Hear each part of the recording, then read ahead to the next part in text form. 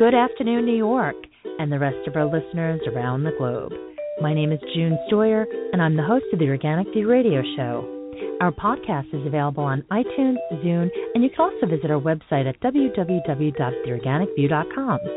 If you'd like to be on the show or would like to find out about sponsorship opportunities, please contact us at questions@theorganicview.com. Today's show is sponsored by Eden Foods, the most trusted name in certified organic clean food. When you shop online at EdenFoods.com, enter the coupon code ORGVIEW to receive 20% off any regularly priced items, excluding cases. For other promotional offers, please visit theorganicview.com's website. And don't forget to check out our contest section. On today's show, we have an interesting development that Tom is going to talk about concerning Boulder County and the use of GMOs on public land. Also, we have some exciting news in Maryland about a partial ban on neonicotinoids. But first, I'd like to welcome to the show Colorado beekeeper Tom Theobald. Good afternoon, Tom. Good afternoon, Joan. We're about to have a snowstorm. The bees have been bringing in a lot of pollen the last few days, but that'll come to an end now today and probably for another 2 or 3 days, and then we'll be back into springtime. Well, here in New York, we are definitely celebrating spring. The temperatures have been fantastic, and we're starting to see a lot of flowers out there. I still have yet to see the first dandelion, but I've seen crocus, I've seen daffodils, I've seen a lot of other flowers, but the dandelion for me is always the first sign that spring has officially sprung. Well, that dandelions are a very significant crop for the bees and the beekeepers, too, because it really signifies the end of winter for us. It's the first major pollen and nectar source of the season, and if we have a good dandelion bloom, to the frustration of the bluegrass farmers who don't want them in their lawns, if we have a good dandelion bloom, it sets the bees off to a good start. What I have seen is a bunch of new commercials for Monsanto's Roundup, and I'm always amused by their commercials because what's interesting is that there are so many people who actually purchase dandelion greens in the supermarket and buy dandelion tea because of the medicinal and health benefits that are offered by the dandelion. And it's just interesting that so many people go nuts when they see a dandelion in their lawn, but yet it's something that can really help with a lot of different health issues that people are experiencing. In any event, I want to talk about what's going on in Boulder. This is so disturbing. Tom, can you just take a moment and share with our listeners that are not aware of what's been going on with this whole controversy in Boulder, how this came about and what the new decision is, or was, should I say? About 7 years ago, there was concern raised about the growing of genetically modified crops, corn at that time, on land that is owned by the citizens, county-owned land, agricultural land. I think it was 2001, 2003, when the county had granted some of the farmers who leased that land permission to grow genetically modified corn. A lot of people were concerned about that, and about 7 years ago, we began to focus on that question. Convened a committee that examined all aspects of the question over a 2-year period, and it culminated in a marathon public hearing that lasted for like 10 hours.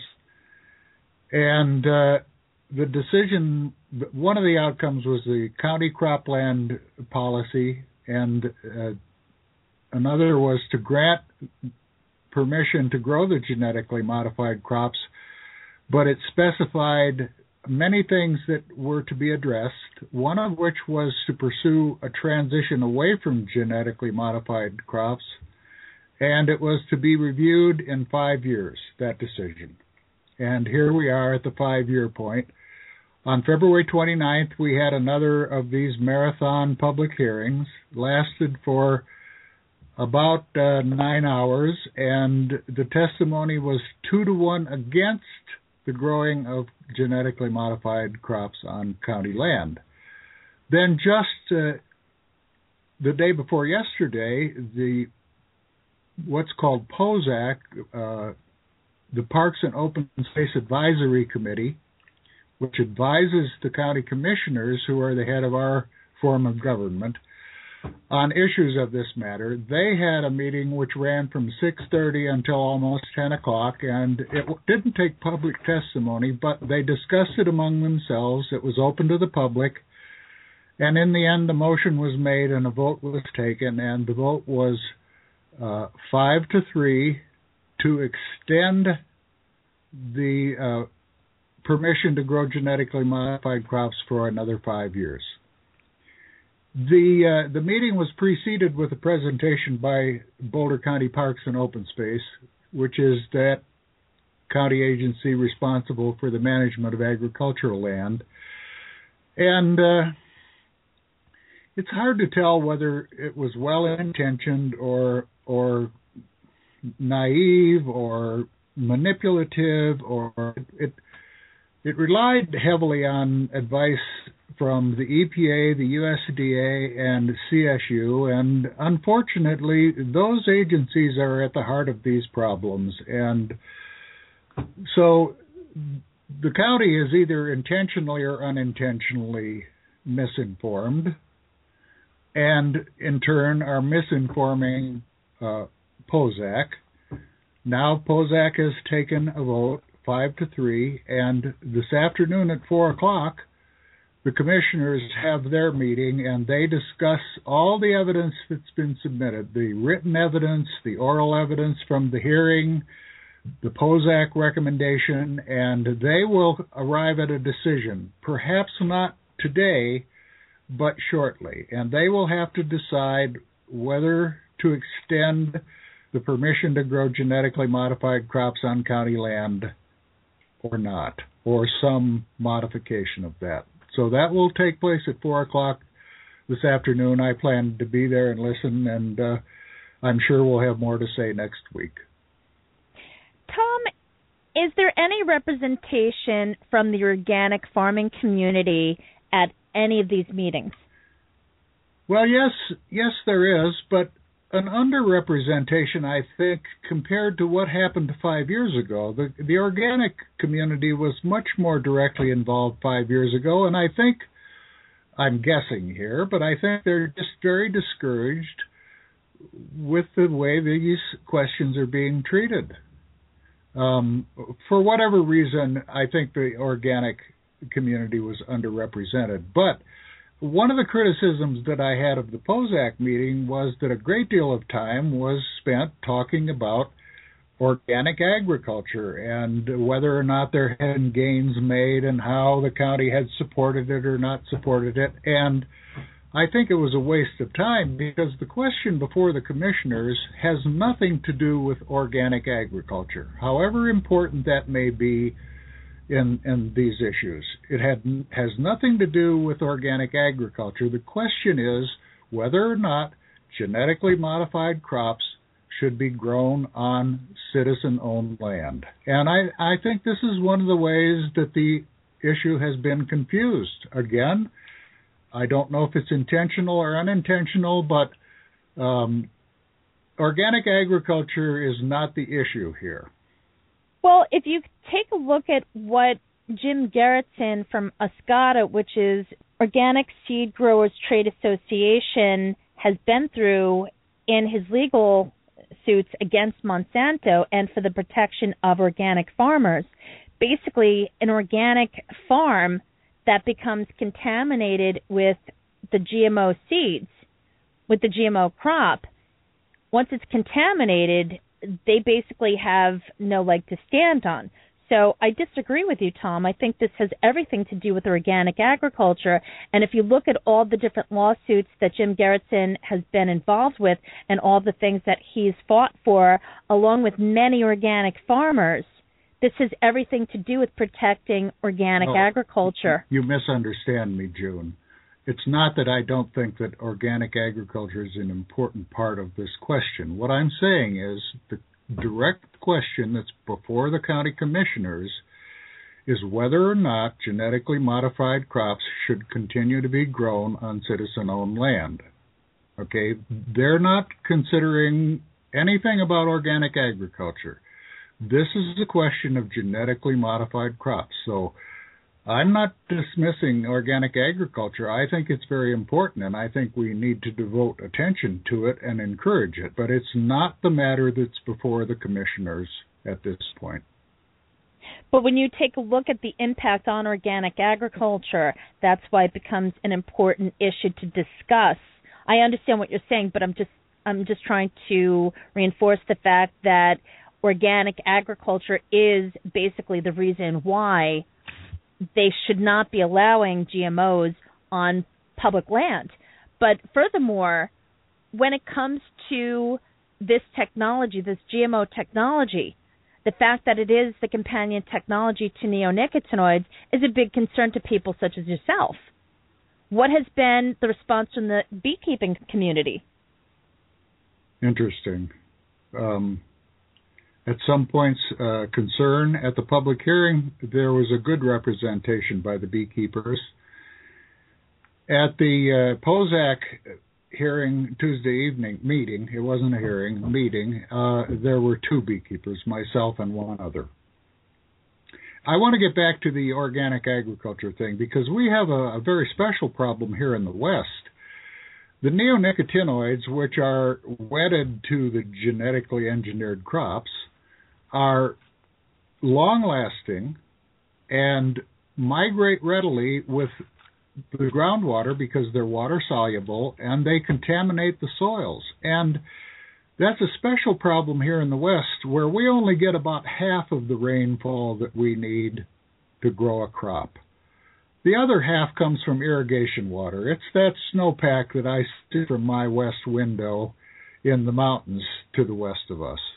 That's going to be the summer's irrigation water. Now, what happens there is the irrigation water can readily accelerate the distribution of these chemicals, and it gets right to what you're talking about, June, which is, what if I'm an organic farmer and I'm using irrigation water that's come through 2 or 3 farming operations upstream from me and has been contaminated with these neonicotinoids? We have a very special problem here in the West, and it's not being addressed as it should be, in my view at least. You know, Tom, the water issue is a huge concern, and once again, people still don't have any idea what they're in for when it comes to the contamination of our water.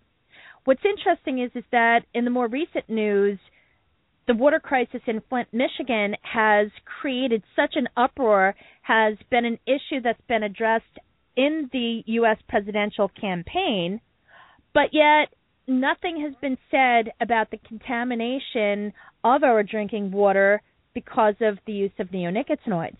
So, as you mentioned, the farmers that are using this water to irrigate their crops, what exactly are they in for? How is that going to affect their ability to grow crops? Well, we have a special situation in the West in that we get about half the natural rainfall that we need to grow a crop. The other half comes from irrigation water, which is the snowpack stored in the winter. And if I'm an organic farmer and I'm downstream from 2 or 3 conventional farming operations, and the neonicotinoids, which are the companion technology of genetically engineered crops, have contaminated the groundwater, the question is my land now contaminated when I use that water? And we really haven't looked very carefully at that. The county was directed to do those kinds of soil and water samplings 5 years ago, and at the presentation Tuesday evening, it appears that they squandered away about 4 of those years, and they have only preliminary data at this point. They've done a little bit in the preceding year, but they really have failed in their responsibilities to answer the very questions that you raise, and it's of great concern. It's certainly of great concern to the beekeepers. We've seen horrible losses. Not long ago, was the leading beekeeper in Boulder County, or one of the leading beekeepers in Boulder County, I have now been whittled down to about 10% of what I had just a few years ago, and I'm on death's door, quite frankly. It just seems to be a little disturbing that they're very quick to make a decision that can have such a dire environmental impact. And this is something that isn't new.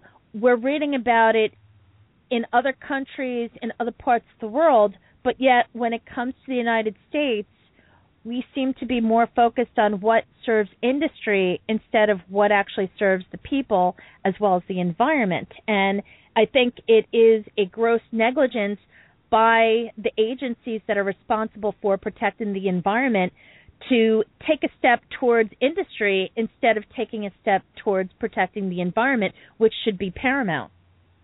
Well, this is market protection, not environmental protection. And it's been going on for decades.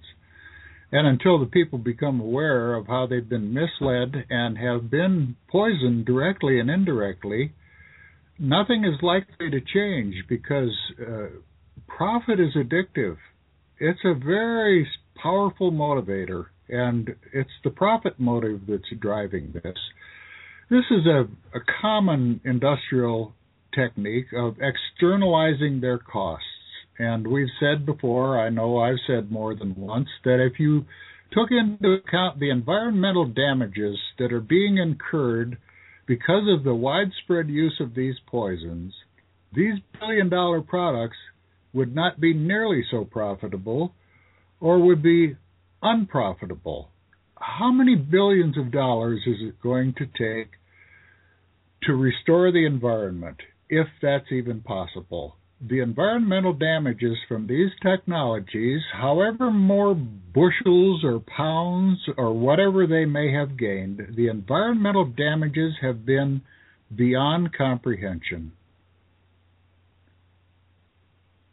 What's interesting is that this is passing just as something that's been more commonly referred to as the Dark Act, which basically would prevent Americans from knowing what's in their food. It has to do with the labeling. I know that the Organic Consumers Association has done a lot of work advocating against this bill from being passed.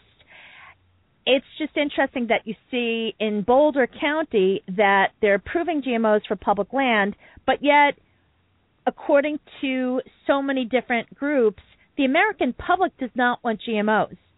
Nobody wants GMOs other than industry because they're the ones who stand to lose the most, and that's profit. Well, industry has more representation than we do. That's at the heart of the problem. I think back to a comment made by my good friend Paul Hendricks, who passed away a couple of years ago. I sure wish Paul was here to share this battle, but many, many years ago, one of the first major battles that we fought was with a product called encapsulated parathion, brand name Pencam. And at that time, Paul frequently would say that their attitude was just shut up and eat your pesticides. And that seems to be the attitude even today. The Dark Act is a good example of that. They don't want us to know what's in that food because many people would choose not to use it. Hershey's, I believe, has recently switched away from beet sugar, is it? In any event, they've shifted away from sugar of GMO, GE origin.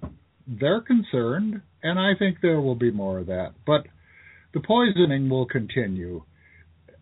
We talked about it last week. I think there are strong parallels between the lead poisoning that we're seeing in Flint and the possible consequences of the widespread exposure of the population to these neonicotinoids. We found that there's no safe dose, that the effect is cumulative and irreversible, and although mammals, humans, have fewer of the target synapses, the latency is just going to be a little longer for people. If insects have a lot of these synapses and react quickly, how long will it take for humans to react? What will we be telling people 5 years from now?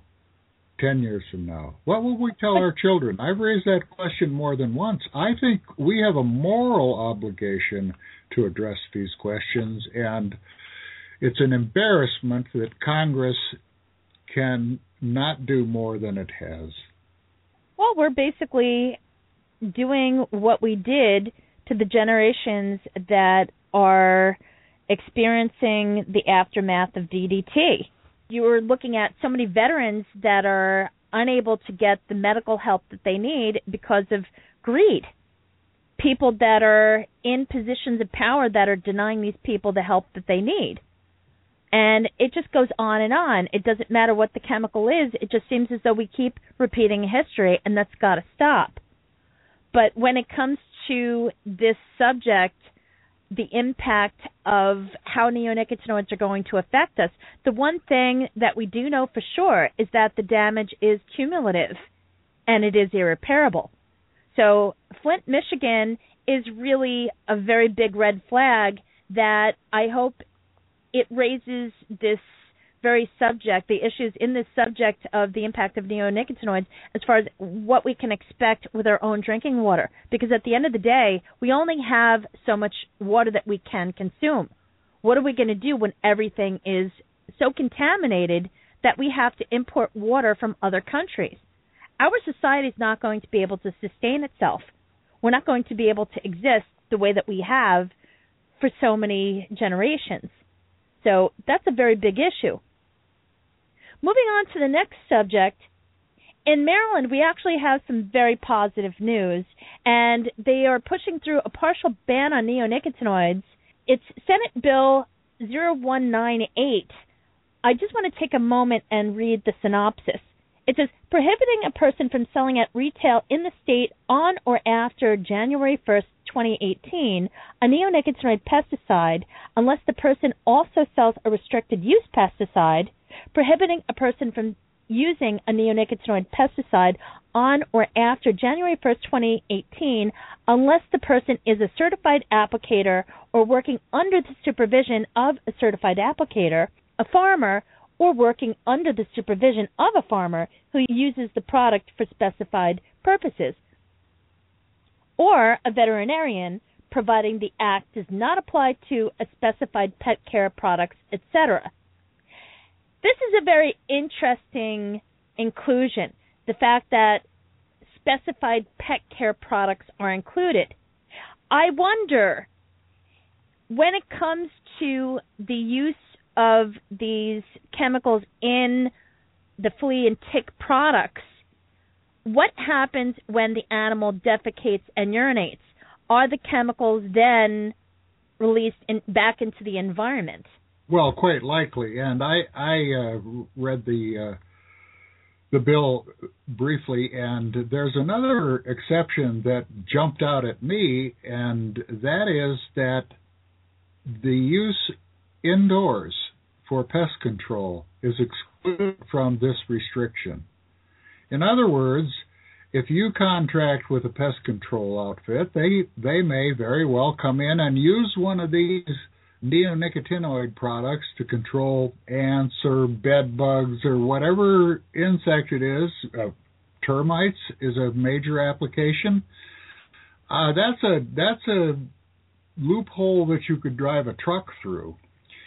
Basically, what's being done here is they've taken the neonicotinoids and put them into the category of reduced.